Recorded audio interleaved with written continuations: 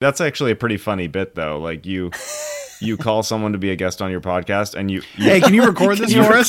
You ask them to do the whole recording. Yeah, can you make sure that we get good audio for this? I can clean it up, and when they seem confused, add some music. Yeah, that would be great. Upload you it just to ask iTunes. them to produce your show.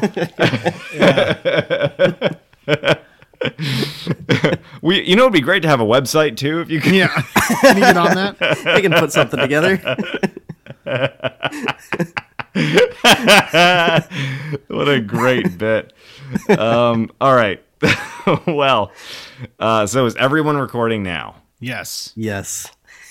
Okay, that's great. Because recently we discovered a very surprising fact about CJ and Davey. But I guess we can wait. I mean, to get into it. Sure. Until after we actually start the episode. Are there things we need to tell Davey before we start the episode? Davey, how do you feel? Have you been listening to Nerd Critic? Do you kind of know the gist of what we do? I think I've got the gist of it, but any tips or tricks you got for me? I'm all well. ears, I'd like you to know that we'll be leaning on you for this episode. Okay. I'd like to give you fair warning that this is an episode that intimidates me a lot. So I will be grasping onto you like a drowning man. All right, I will do what I can.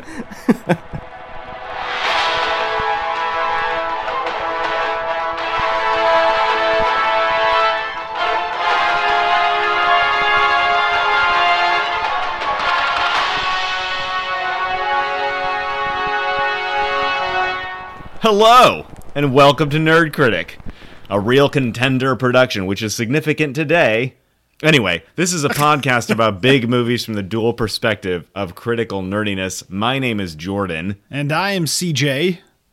Jordan is our studied and credentialed critic. And CJ is our resident nerd, and today we have with us a third voice.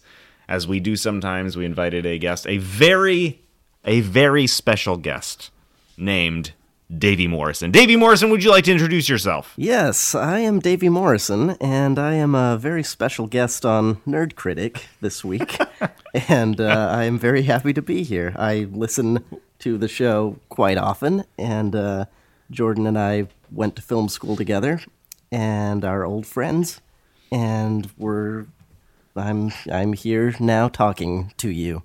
So hello. And I mean, I have to, okay, yeah, it's so weird to me because I am on the phone with you right now.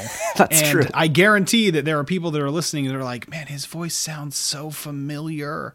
And it's because I know you, and a lot of people listening probably know you as Santino from our other Real Contender production, Under the Citadel. So I'm gonna, if I slip and call you Santino, I don't think I should, but it might happen. I apologize. This to me, I had no idea that this was the first real-time conversation between CJ and Davey, because I knew that Davey was the star of another podcast that CJ has been producing for years. So I just assumed that they had a relationship, but it turns out they don't. No, it is through a mutual comrade. This of is ours. so interesting because Davey, when did we even meet? What year was it? I don't know. I'm going to guess it was like 2007 or 6. That would make sense. 7. I started school 2006, fall of 2006.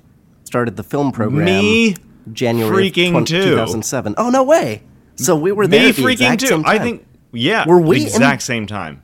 So January 2007 was like your first semester in the film program. Let me think. No, because I didn't get in. You were a semester ahead of me. I was 15 years old. Oh no! 15 years old. We're so old. I didn't get in. I didn't get in. I didn't get into film school in my first application. So it took me another semester to get in because I was a bad filmmaker. So was I. That is the literal truth. And I was still a bad filmmaker when they accepted me into the film program, but I had also proven myself to be tenacious. And so we must have met shortly after I got into the film program, or maybe before. Anyway, 2007 is when we met, and that was, friends, 13 years ago. That's a long time. 13 That's a long time to know blasted somebody. years ago. Davey, you might be one of my oldest friends. Yeah, that's might be the case for you too. Like, and then CJ and I meet like 5 years ago. Oh no, 4 my years friend. ago. Oh no, and 3.5 years ago. 3.5 years ago. So fully 10 years later, CJ and I meet, and unbeknownst to me, he is in the process of producing a podcast with you. Anyway, to commemorate the small 10-year world. it's a anniversary. small world. Yeah. Yes. Yep. Yeah. Enough of that. What are we here? What are we here to talk about? Davey, can you tell us what we're here to talk about? Because I forget. We are here to talk about The Irishman. Yes. The 2019 film. Is this There's technically, only one of them. Is this an off-the-shelf episode because it's been out for a couple months? It is technically it is an off-the-shelf episode, Okay. and particularly because, and you know, we've always said this is off the shelf, off the physical or digital shelf, but this one never left. It was always it was born on the shelf, so to speak. So that's true. It's apparently coming to physical shelves. I guess it's slated for a Criterion release at some point this year, along with a few other Netflix joints. So good for them. Lots of shelves. See, that's why we invited you on to this show, because you somehow know what Criterion is up to. You could hold a gun to my head at any day of the year, and I will not be able to tell you what Criterion is doing with its catalog. But that's great. So I'm actually really, really curious, because this is a movie that as we try and dissect it from the nerd and the critical point of view, there's a lot of movies that can exist in both spaces. This one I don't think can, or does, I guess. I'm curious, did you guys like this movie? Well, okay. I want to retcon just like one thing that you said. Okay. Which is, I think that the Scorsese nerd is a very real animal. This is not a fictional creature we're talking about. Yes, you're right. So in that sense, and I emphasize this because I am not a Scorsese nerd. I never have been. I've never been like an outspoken fan of Scorsese. I have sometimes been an outspoken critic of Scorsese. And so I think that, you know, if we were trying to shoehorn the tenor of our show into this particular episode, I would say that there are people like comic book nerds who love something just because it's about the thing that they love. Yeah. Are very similar to Scorsese nerds who love Scorsese movies just because they were directed by Scorsese. So I think that we need to get that out of the way. And Davey, I'm sort of hoping that you're that person. But I am that person. You know. I am the Scorsese nerd in the conversation. So that's why we invited you. And I'm happy to know that you view yourself that way. All right. So, sorry, I didn't mean to cut you off. No, you're fine. I did mean to cut you off, but now I'm finished cutting you off. So the question was purely, did you like this movie? Oh, that's right. Well, I think we all know what Davey's answer is. I assume it has to be yes. My answer is yes. Let the record show. Also, let the record show that this was Davey. We mentioned Davey potentially being a guest on the podcast, and he requested it be about The Irishman. Oh, yes. So it wasn't even like, hey, Davey, come join us for The Irishman. It's, hey, Davey, come join us. And he's like, can it be on The Irishman? There's a strong possibility that we wouldn't even be covering this movie without Davey. So anybody out there who's grateful that this episode is happening, you know who to be grateful to. And anyone out there who is upset about this episode for existing, I'm deeply sorry. Those people need better things to be upset about, because nothing in the world is easier than not listening to a podcast. It's very true. I do it all the time, every day. I do it with an almost infinite number of podcasts. Almost every podcast, every day. So I feel like I'm hedging here. I did enjoy this movie, but my first hot take, and we don't have to talk about this right now, but I do want to say right off the bat, this movie did not need to be 3.5 hours long. Yeah, okay. It didn't It's need a to be. long movie. I did enjoy it. I enjoyed all of it. I didn't ever not enjoy it. This was not a movie that ever in the middle of it I was just like, oh my gosh, Scorsese, which I have done in other Scorsese movies. Sure, yeah. But this is not a movie that made me do that, and I really did enjoy it very, very much. Okay, so freaking, how many minutes is that, CJ? Can you do the math?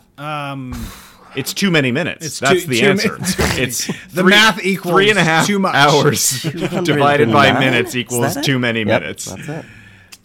Okay, so Davey, I want to be the person that listens to this podcast right now because, like, a lot of people eat sushi and they really, really enjoy sushi, and I can look at sushi and I can be like, I get why that's good. You're losing but a lot I'm of our fans right now. ever going to eat that sushi. It's a dangerous thing to admit in public. This movie, I know. It's a hot take, Doesn't eat too. sushi? Click. So this movie was like, I can understand why it's appealing, but I was so bored. Yeah. And I need to is know fair. why I watched this movie. So please share a perspective That is that that makes is my me mission enjoy it. for this episode. That's great. So give us your take.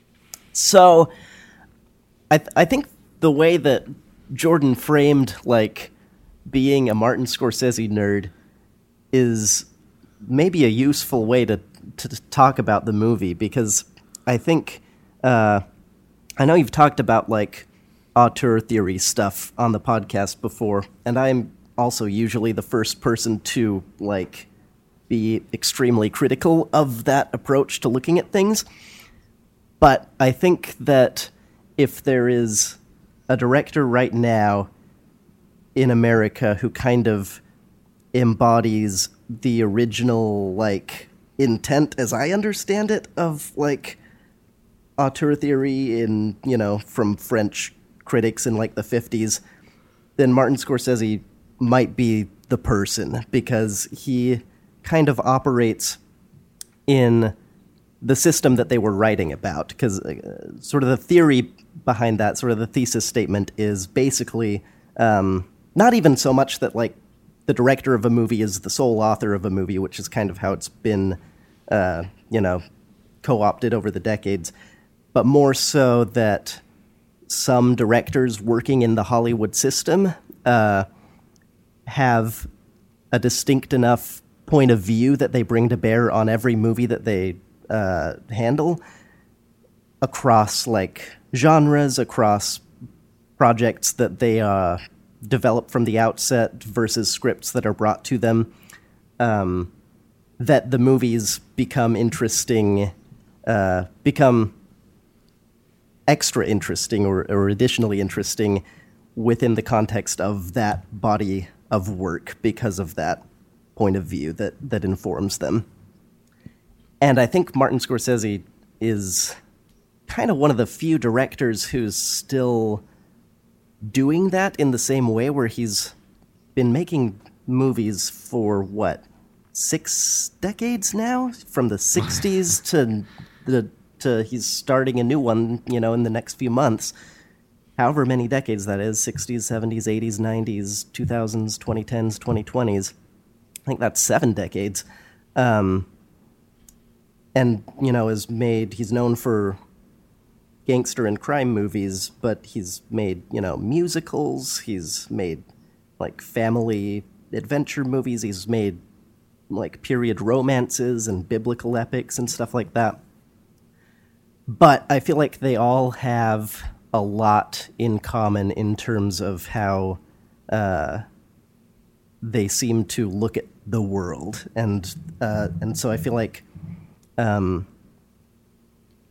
if you know, resonate with that point of view, then the movie's probably going to be interesting, and maybe, you know,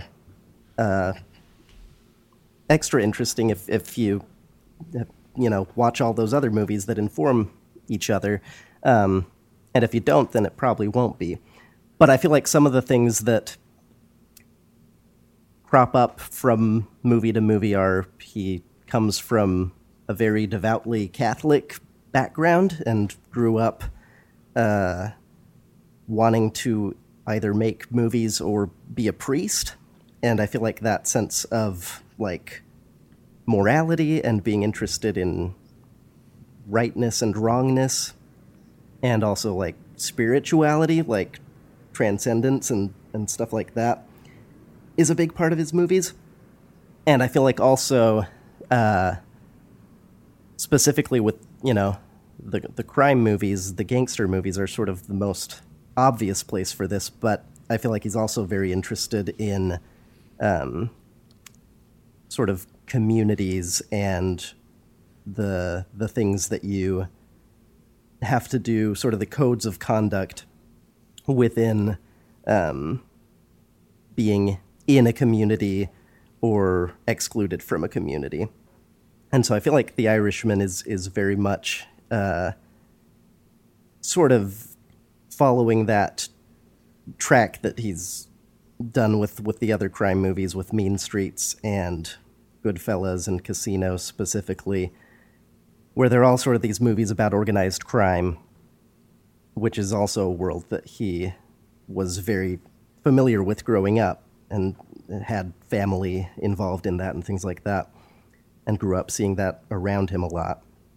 And those movies have sort of this anthropological like interest in the way that people behave and the way that they talk, and kind of this like really codified form of speech where in this movie there's, you know, that scene towards the end where Al Pacino's Jimmy Hoffa character, his fate is kind of being decided. Spoilers. Yeah. Oh yeah. Spoilers. We're in the. Are we in the no spoiler section? Should I back that up? Well, no, you don't. We can go ahead and just say this is the line we're drawing. Yeah.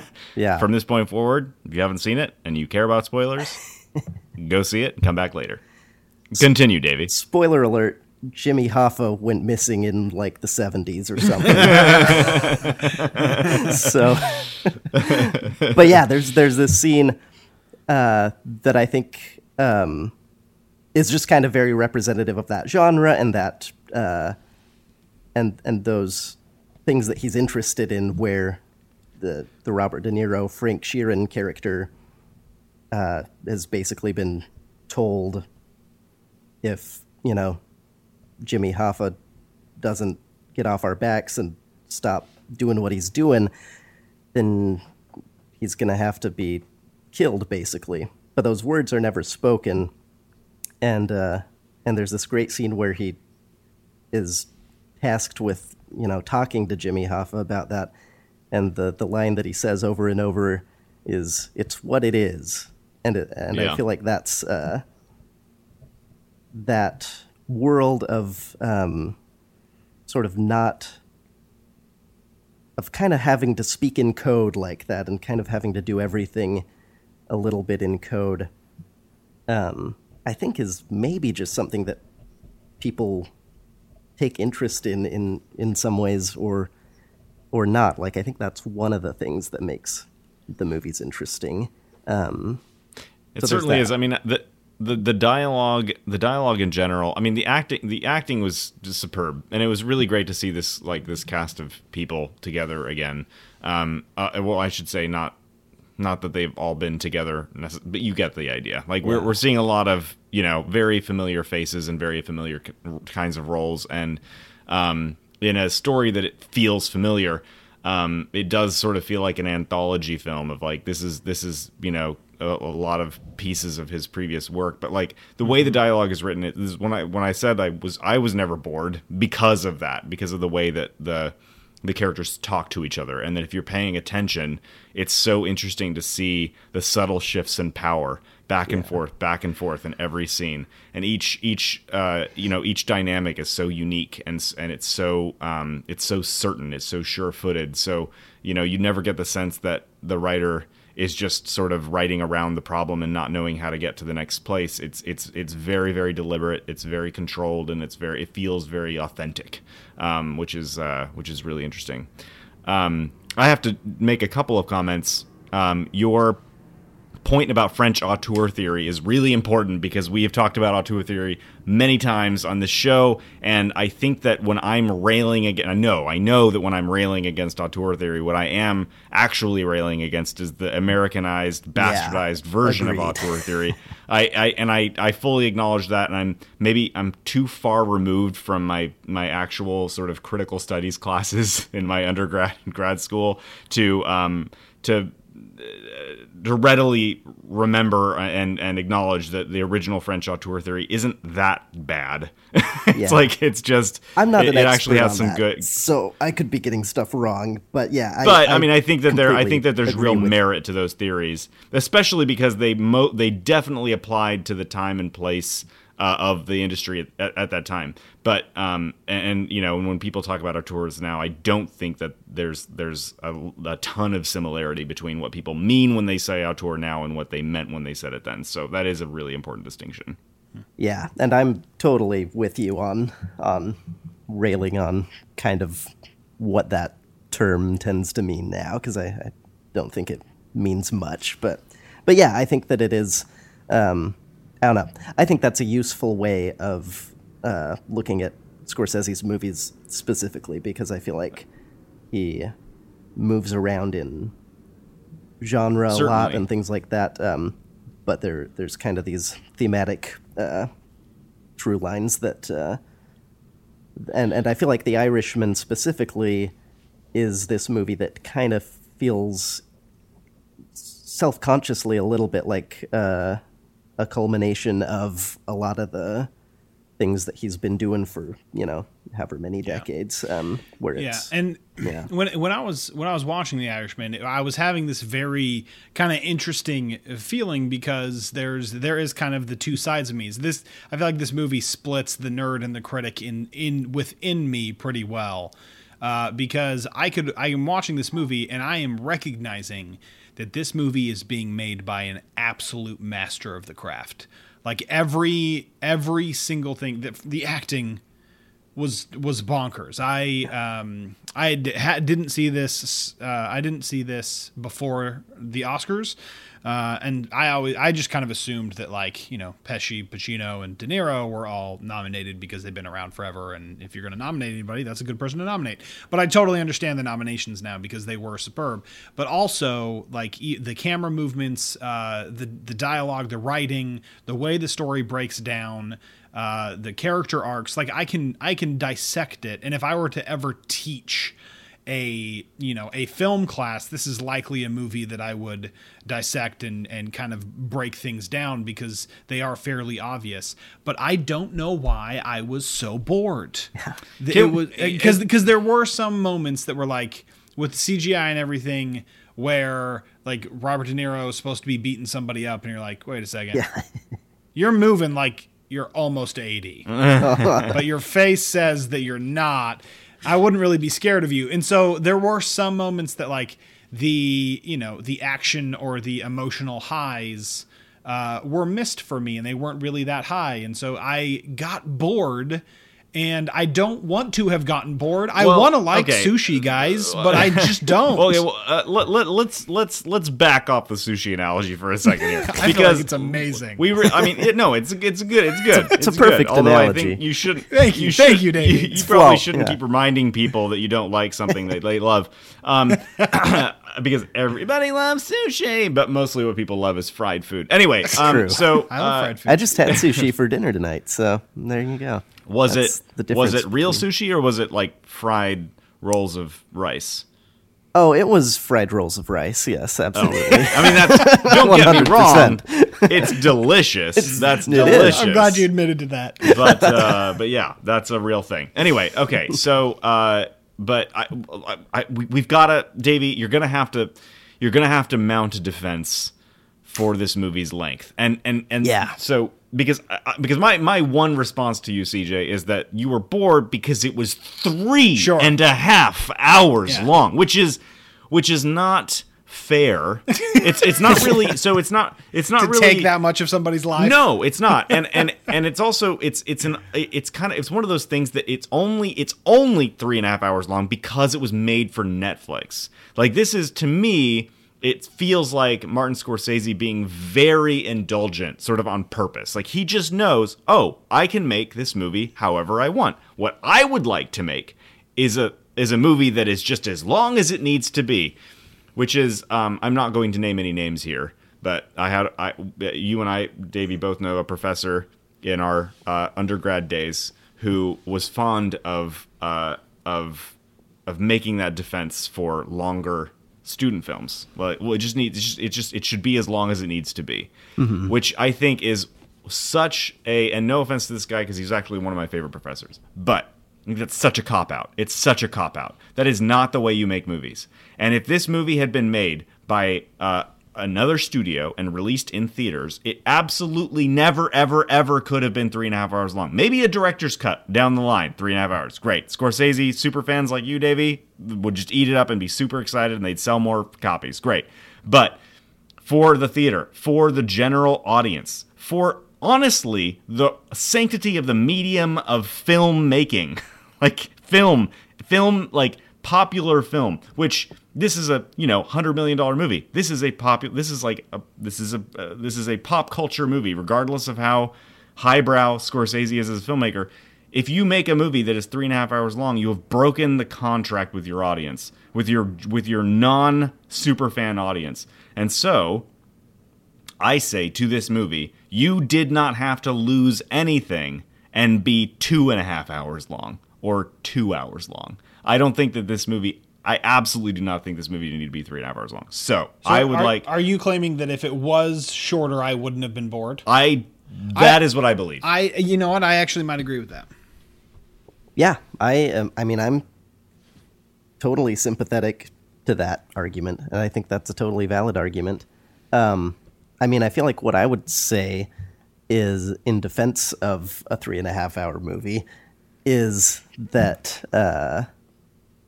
I mean, I think being bored by it is a completely understandable and completely fine response.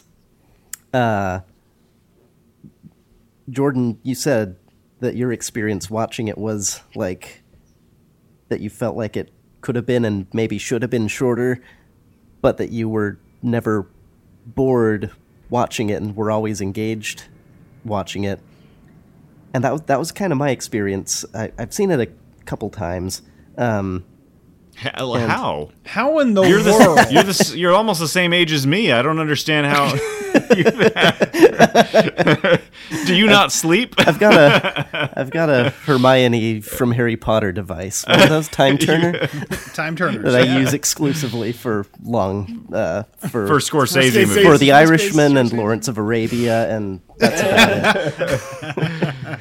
But here's the thing, though, is I think you could mount a better case for Lawrence of Arabia being 3.5 hours long, because that movie has a lot more ground to cover, frankly. I mean, this movie on purpose takes its time with like every scene. It does. Yeah. And I think that's with every scene. Yeah.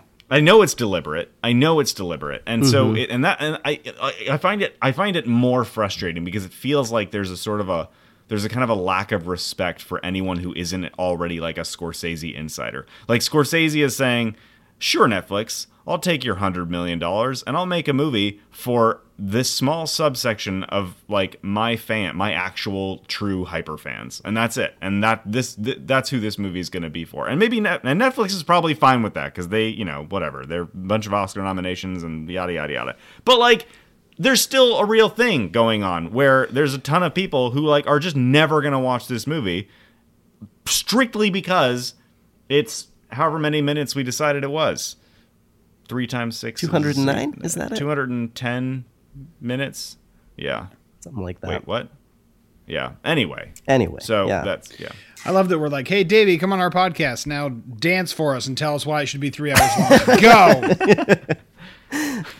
The thing that I thought watching it, I've actually seen it 3 times, I'll be honest. Okay.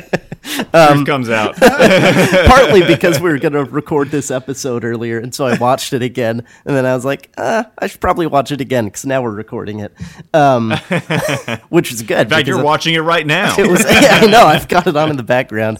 But yeah, I mean, I think, I don't know, I mean, I don't know if I agree necessarily that Lawrence of Arabia has more ground to cover, because I mean, this movie is covering, you know, about half a century of like U.S. history through the eyes of like three people, which is a pretty, I don't know, it's an interesting thing that the movie is doing, I feel like, because it is this big historical epic that is much smaller in a lot of ways than a lot of Scorsese movies. Like it is, you know, the scenes do go on for a while, and it is like mostly just these handful of people hanging out like in rooms talking to each other. That's kind of the movie. So I'm doing a great job of selling listeners on watching this movie. Sold. All right, join us next week for. But I also feel like, you know, you say the pacing is deliberate, and I think it, you know, I do think that is worth digging into, because I feel like part of what is deliberate is giving room for those characters and for that big canvas and for, yeah, again, kind of that anthropological level of detail that creates the drama and also creates the humor and all the other things. But I feel like also, especially as it gets into like the last hour of the movie, it's creating the space to just kind of sit there and look at the things that it's really looking at. Like I mean, it's like Goodfellas or Casino or something like that. It has, you know, all that kind of voiceover explaining the process and kind of these fast-paced scenes early on, getting us into the world of the mafia and things like that. But then it's the last like 30 minutes of the movie is like old. Silent. It's, yeah, Robert De Niro like in a wheelchair, and nobody loves him, and he's gonna die. And like I feel like you kind of need space for that to work, and that's not gonna work for everybody. Not everybody is gonna find that interesting, but I don't think that's necessarily a good enough reason not to do it. You know what I mean? Like I think that, like I think that's, you know, true of any movie. It's not going to work for everybody. I think those are reasonable arguments, and I think that's actually a pretty good description of what's going on. My next question for you, Davey, because this movie didn't seem to me to be very complicated or fresh. Like there wasn't really anything. I mean, okay, so at the end of the day, if I'm being ungenerous, which sometimes it's really fun to be. True. If I'm being ungenerous, I would say that the theme of this movie is that ultimately, if you live a life of crime, you'll probably die alone and unloved. The end. Right? Like, this is not something that surprises anybody or that makes people sort of like step back and reconsider their decisions. Like, this seems to be. I think if I was, because that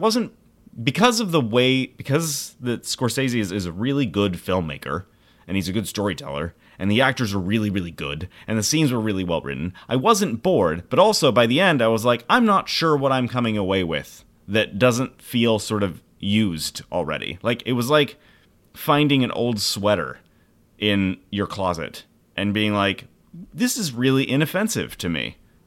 But that's all I have to say about it, you know? Like, yeah. It doesn't really feel like there's anything going on in this movie that like needs to be told. You know what I mean? So like, I'm wondering if if you have a case for this where you think, you know, actually like this movie really, like, what is the X factor of this movie that like sort of makes it something worthy of people's attention generally, which I think every movie on some level, really to earn a certain kind of respect from the critics in us, right, has to earn its way, right? It has to mean something. It has to be trying to do something that is important on some level, even if it doesn't 100% succeed, like the effort, right? So like, what is this movie trying to do that makes it sort of deserve to exist that hasn't been done before by Scorsese himself or someone else? So that's the question. I think it's a really, really long-winded and meandering question, but I think you get the gist of it. Yeah, no, I think it's a good question. And I don't know, for me, there are a couple of responses. One of them is kind of questioning that premise a little bit, because I think like most movies that I can think of aren't really saying something that I haven't heard said before, because I think there are only so many things to say, but are saying them in a way that like makes the thing that is being said feel like fresh or powerful in a new way, or yeah, I mean, like I agree shedding with some you. light. Yeah, absolutely, I agree with you. Like, you know, we can say over and over again. There isn't anything new to say, but it's about ways of saying things and perspectives. And I guess what I'm talking about here is just whatever special alchemy there is that kind of gives us an essence of a movie that feels like it makes it worth existing. What is that for The Irishman? Yeah. And the thing that for me feels very different about The Irishman compared to the other crime movies that Scorsese has made is the perspective of who's telling the story and how that informs everything about how the story is told and what the story is. Because I think that, yeah, a lot of this stuff, like Goodfellas is very much also a movie about, hey, don't, like, join the mafia. It's a bad idea. But it's told from the perspective of a very different character who gets involved for very different reasons, and has a very different, arrives at a very different place, I think. And I think a lot of that has to do with who the characters are, but also the age, just the age of the people making the movie and the characters in the movie, where this is a movie about, that to me is not so much about crime or gangsters necessarily, as it is a movie about an old person looking back on their life and, like, justifying their poor decisions to themselves, you know, that they haven't fully learned from, seeing, like, feeling a sense of, like, regret, I think, without being able to ever, like, he never apologizes to anybody at the end of the movie, and I think that's a big part of the last act of this movie. Is there are these scenes where he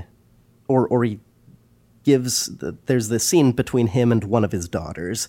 There's the daughter played by Anna Paquin as an adult, and who is kind of the I don't know, kind of serves as the, not even the conscience, but almost like she's the sort eyes of of God a little moral bit. foil. Yeah. Yeah. But then there's a scene with another daughter where Robert De Niro's character, in his old age, goes back and is kind of apologizing and saying, you know, I did a lot of things to, you know, protect you kids from thing. Like, it's a hard, scary world out there, and I know I wasn't the best dad, but I did a lot of things to protect you. And she just keeps asking, like what things are you talking about? Like, and saying, like, this stuff didn't help us. Like, we were afraid to talk to you about our problems because we saw what happened when we did that. We see what happens is he beats people up and stuff like that. And his response is always kind of, he doesn't really have an answer to that. And I feel like that last act, especially of someone looking back, on a whole lifetime and being in kind of this lonely place, and sort of not being fully able to own what got him there, is to me what the movie is about and what is powerful about the movie, and right. Different to me about the movie. So it's my turn to hop on the love of this movie train. All right. So welcome aboard. Yeah, thank you. But before you do, okay, go ahead. Just I have a rhetorical question for Davey. So Davey, you don't need to actually answer this, but my rhetorical question for you, Davey, is whether this movie is an allegorical autobiography for Martin Scorsese himself. Anyway. Okay, so on the the big moment of the last act, kind of what kicks off the last act, right, where spoilers, Frank kills Jimmy, right?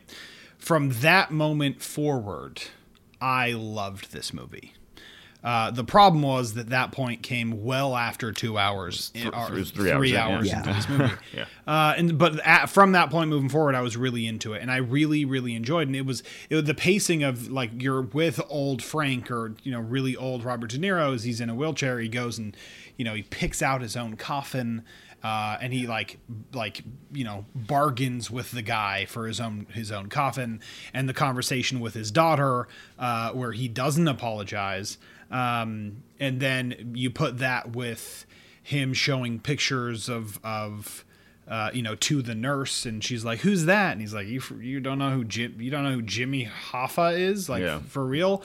Kind of showing like, hey, these people that were so important to you in your life are gone and nobody remembers them. So it's a question of legacy, and so it was really interesting. And I really, really enjoyed it. And the biggest, the end shot of him in the wheelchair in a dark room zooming out was really haunting. But what I took away from this movie was the question of, does Frank actually legitimately regret where he is now? Does he actually think that he is alone and dying and he regrets the situation that he's in? Or does he think of it as he was the ultimate loyal person? And the way that this culture and society was constructed caused him to be the ultimate right-hand man. And him outliving everybody and guiding them to both Jimmy and Russell, kind of guiding them to their death is like the ultimate service that he could possibly provide. So does he actually regret all those decisions, or would he have done it again? And the conversation with his daughter kind of poses that question, where he's like, no, it was all for your protection. And it's like, what was for our protection? And he won't say it. He won't say it, just like he wouldn't say that he was actually going to go kill anybody. And I did some research into Frank Sheeran, and he legitimately did take all of these secrets to the grave. He was approached several times, even because this is based off of a book. So an interview for the book, he did talk about some of it, but he refused to talk about the biggest questions and around Jimmy Hoffa's disappearance and all of that. And he took it with him to the grave. And this movie kind of asks the question: is Frank proud of himself? In the situation, in his last days? And maybe the big thematic question is, and this is becoming, I haven't watched this movie 3 times, so it's taking this conversation to kind of get me here. But I'm wondering if the question I posed to you, Davey, about the sort of essence or the ultimate kind of sticking point for this movie, maybe this is the exploration of the question: is loyalty just a crummy virtue? Yeah. Which seems to be a really important question to ask in to quote or to refer to CJ's comment just now, in our current climate culturally. I'm just going to come out and freaking say it. So Donald Trump was impeached, right? Like, he was impeached by the House and then he's acquitted by the Senate. And the only Republican to vote for his impeachment was Mitt Romney. And he is going to be vilified by his party because he failed to show loyalty. And that, to me, seems to be a really interesting point for our incredibly, incredibly polarized, viciously divided country, is what is, at the end of the day, at the end of your life, what is loyalty worth? And that, I think that's probably, if you were gonna, I don't know that question justifies 3.5 hours, but I think it might justify the movie. Yeah, I think that is fundamental to what the movie is, and I think there's probably a version of this movie that could play at 2.5 hours for sure, but I don't know. Watching the movie again, really does kind of reveal every scene in this movie does move that story forward. They have to set up a lot in the relationships between, which is crazy because it really is almost a three-hander kind of a movie. There's a big cast, there's, a lot of scenes, it spans decades, but it's primarily the Robert De Niro it's character. Frank, Jimmy, and Russell. Yep, sure. Exactly. Yeah. That's the whole movie. And it takes you a while to it takes a while. The first hour of the movie basically is getting to a point where Robert De Niro and the Joe Pesci character have the kind of relationship that they need for the movie to work. The next hour is basically getting you to a point where Robert De Niro and Al Pacino and Joe Pesci have the relationship between them for the movie to work. And the rest of the movie is what happens after that between those, as those loyalties divide. Because basically it's this guy, Frank Sheeran, who's coming from World War II, and he talks repeatedly about being a good soldier, being literally a good soldier for General Patton and killing people because that is what he was ordered to do. And then he gets into pretty quickly after that this world of organized crime where he is still a good soldier, and it is that idea of loyalty. He's doing this stuff because it's a job, and he sees it as a job to provide for his family, and also because of this loyalty that he has to these people. And then when the tension arises between Jimmy Hoffa and Russell Buffalino, Joe Pesci, it becomes a question of where does that loyalty lie, and what decision does he make to whom, and then it's the end of the movie. And to your point of if Martin Scorsese had a childhood or an upbringing where he was both Catholic and involved was near organized crime, that is something. I think it's human nature in general, but specifically if you're talking about loyalty and how the roles that loyalty plays in both of those organizations, that's really significant, and they're at odds with each other. They're always at odds with each other, right?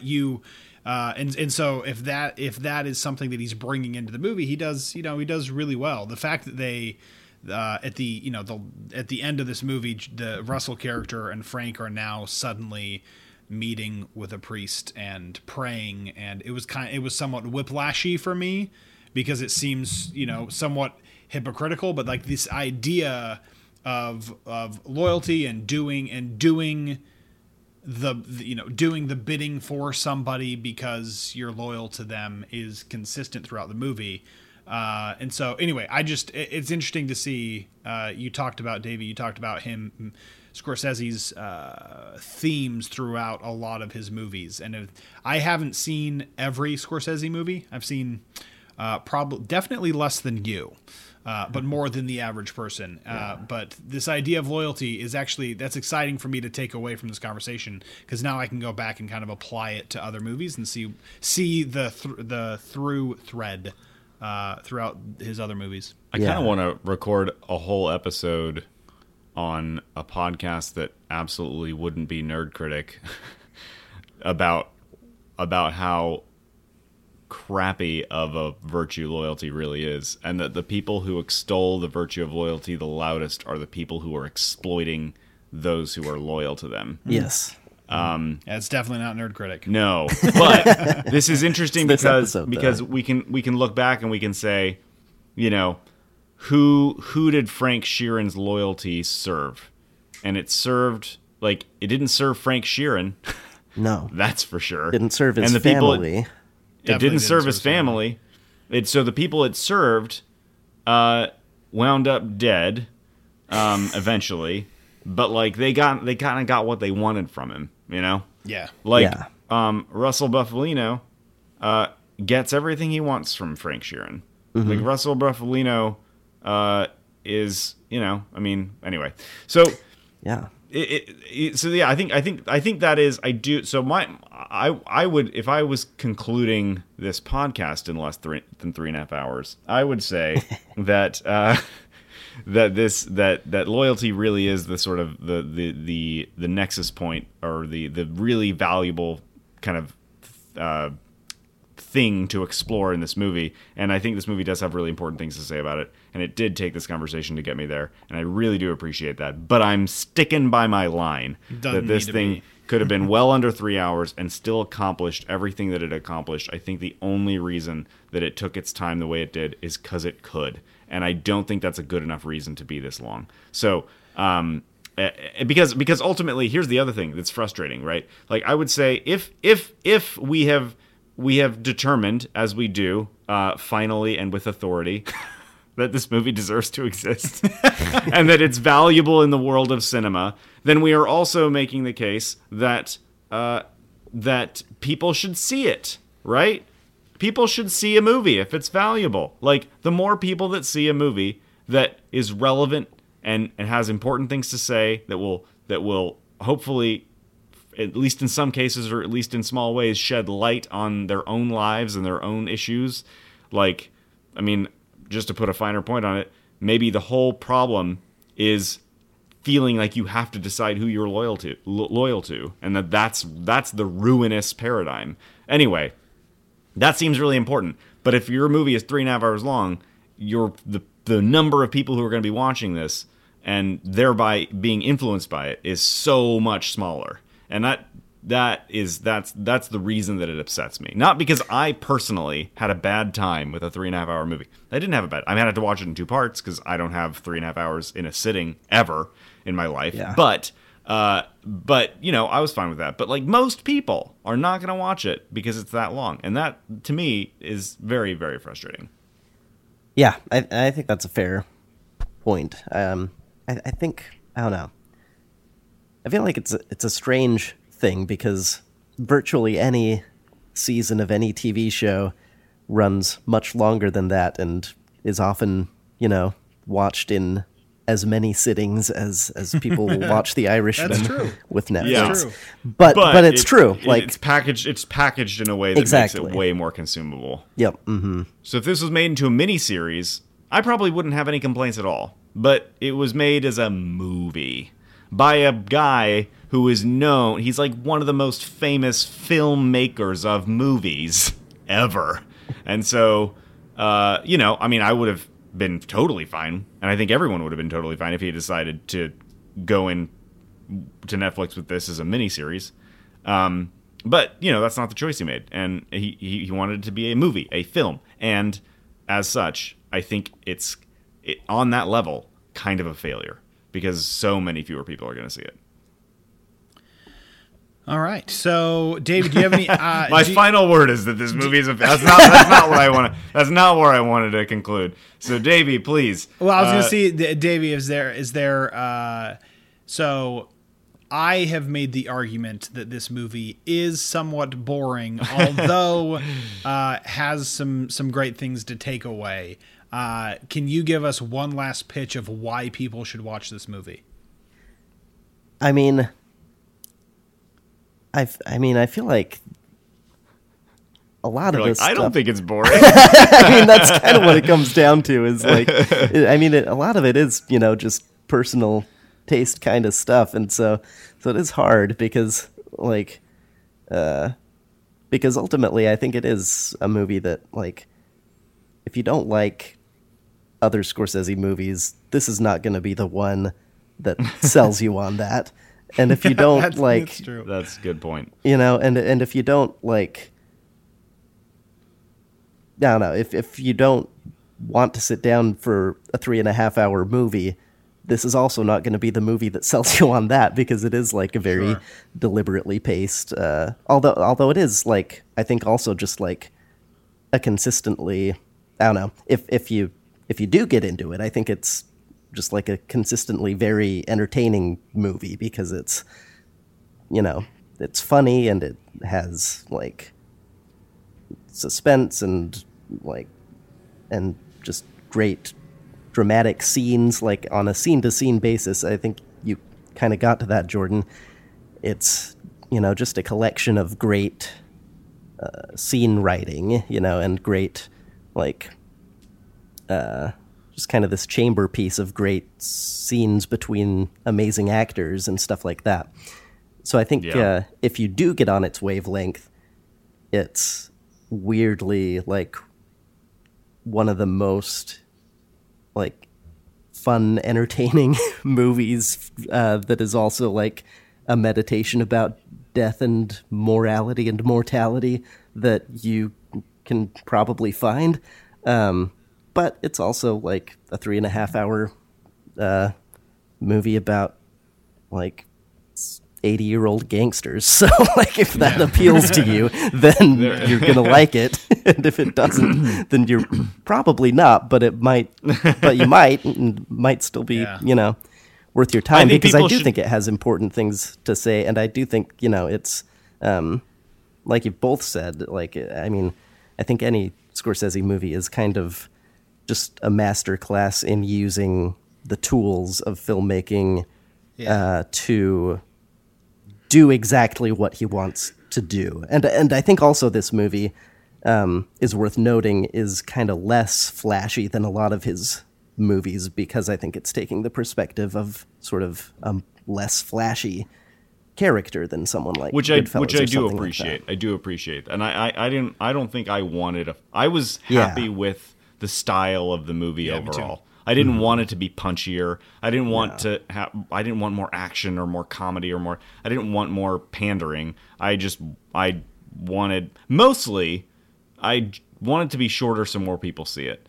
And so I guess I will say, and I wanted to be shorter so that I'll see it again. Because the likelihood that I'm going to go back and rewatch this movie is so low. Yeah. It's so low. And it's not because I have any problem with it. It's just because if I'm just doing that subconscious calculation of time, I'm thinking, I've got a lot more episodes of BoJack to watch. and so it's really hard to justify that kind of commitment. And so, if it was less than 3 hours, it was 2.5 hours or so, or around there, I think that there's a strong likelihood of any Scorsese movie, I'm probably going to go back and watch this one again. But I don't think it's going to happen. Anyway, I will say to our listeners, if you're still listening and you haven't seen the movie, which it turns out, CJ, a lot of people are actually listening to our whole episodes before they see a movie? Yeah, just to decide just to see how they feel about going and seeing the movie. So if you're one of those people, I think you should give it a shot. I think you should just sit down, turn it on, tell yourself, if I run out of time, I'll turn it off, I'll come back to it later. Just treat it like a TV show. Treat it like a TV show. And also, start watching it. I mean, if you It's like, not a hard movie to follow. no, not at all. If you like De Niro and Pacino and you're gonna like you're it. gonna Yeah. love this movie. So It's a great- in addition oh, man, to yeah. the director, like if you All like, of them were my favorite that I've ever seen them. All of them. I was Yeah, gonna say if you liked De Niro at his peak, it's like a return to form. You're for gonna him. have a good time. It was fantastic. This So- isn't Meet the Fockers. Yeah. Anyway.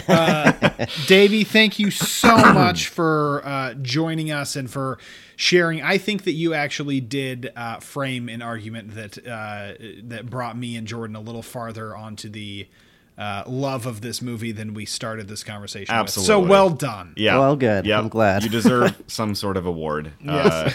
But we can't give you anything because you're not actually in the room with us. So I'm sorry. I'll accept it.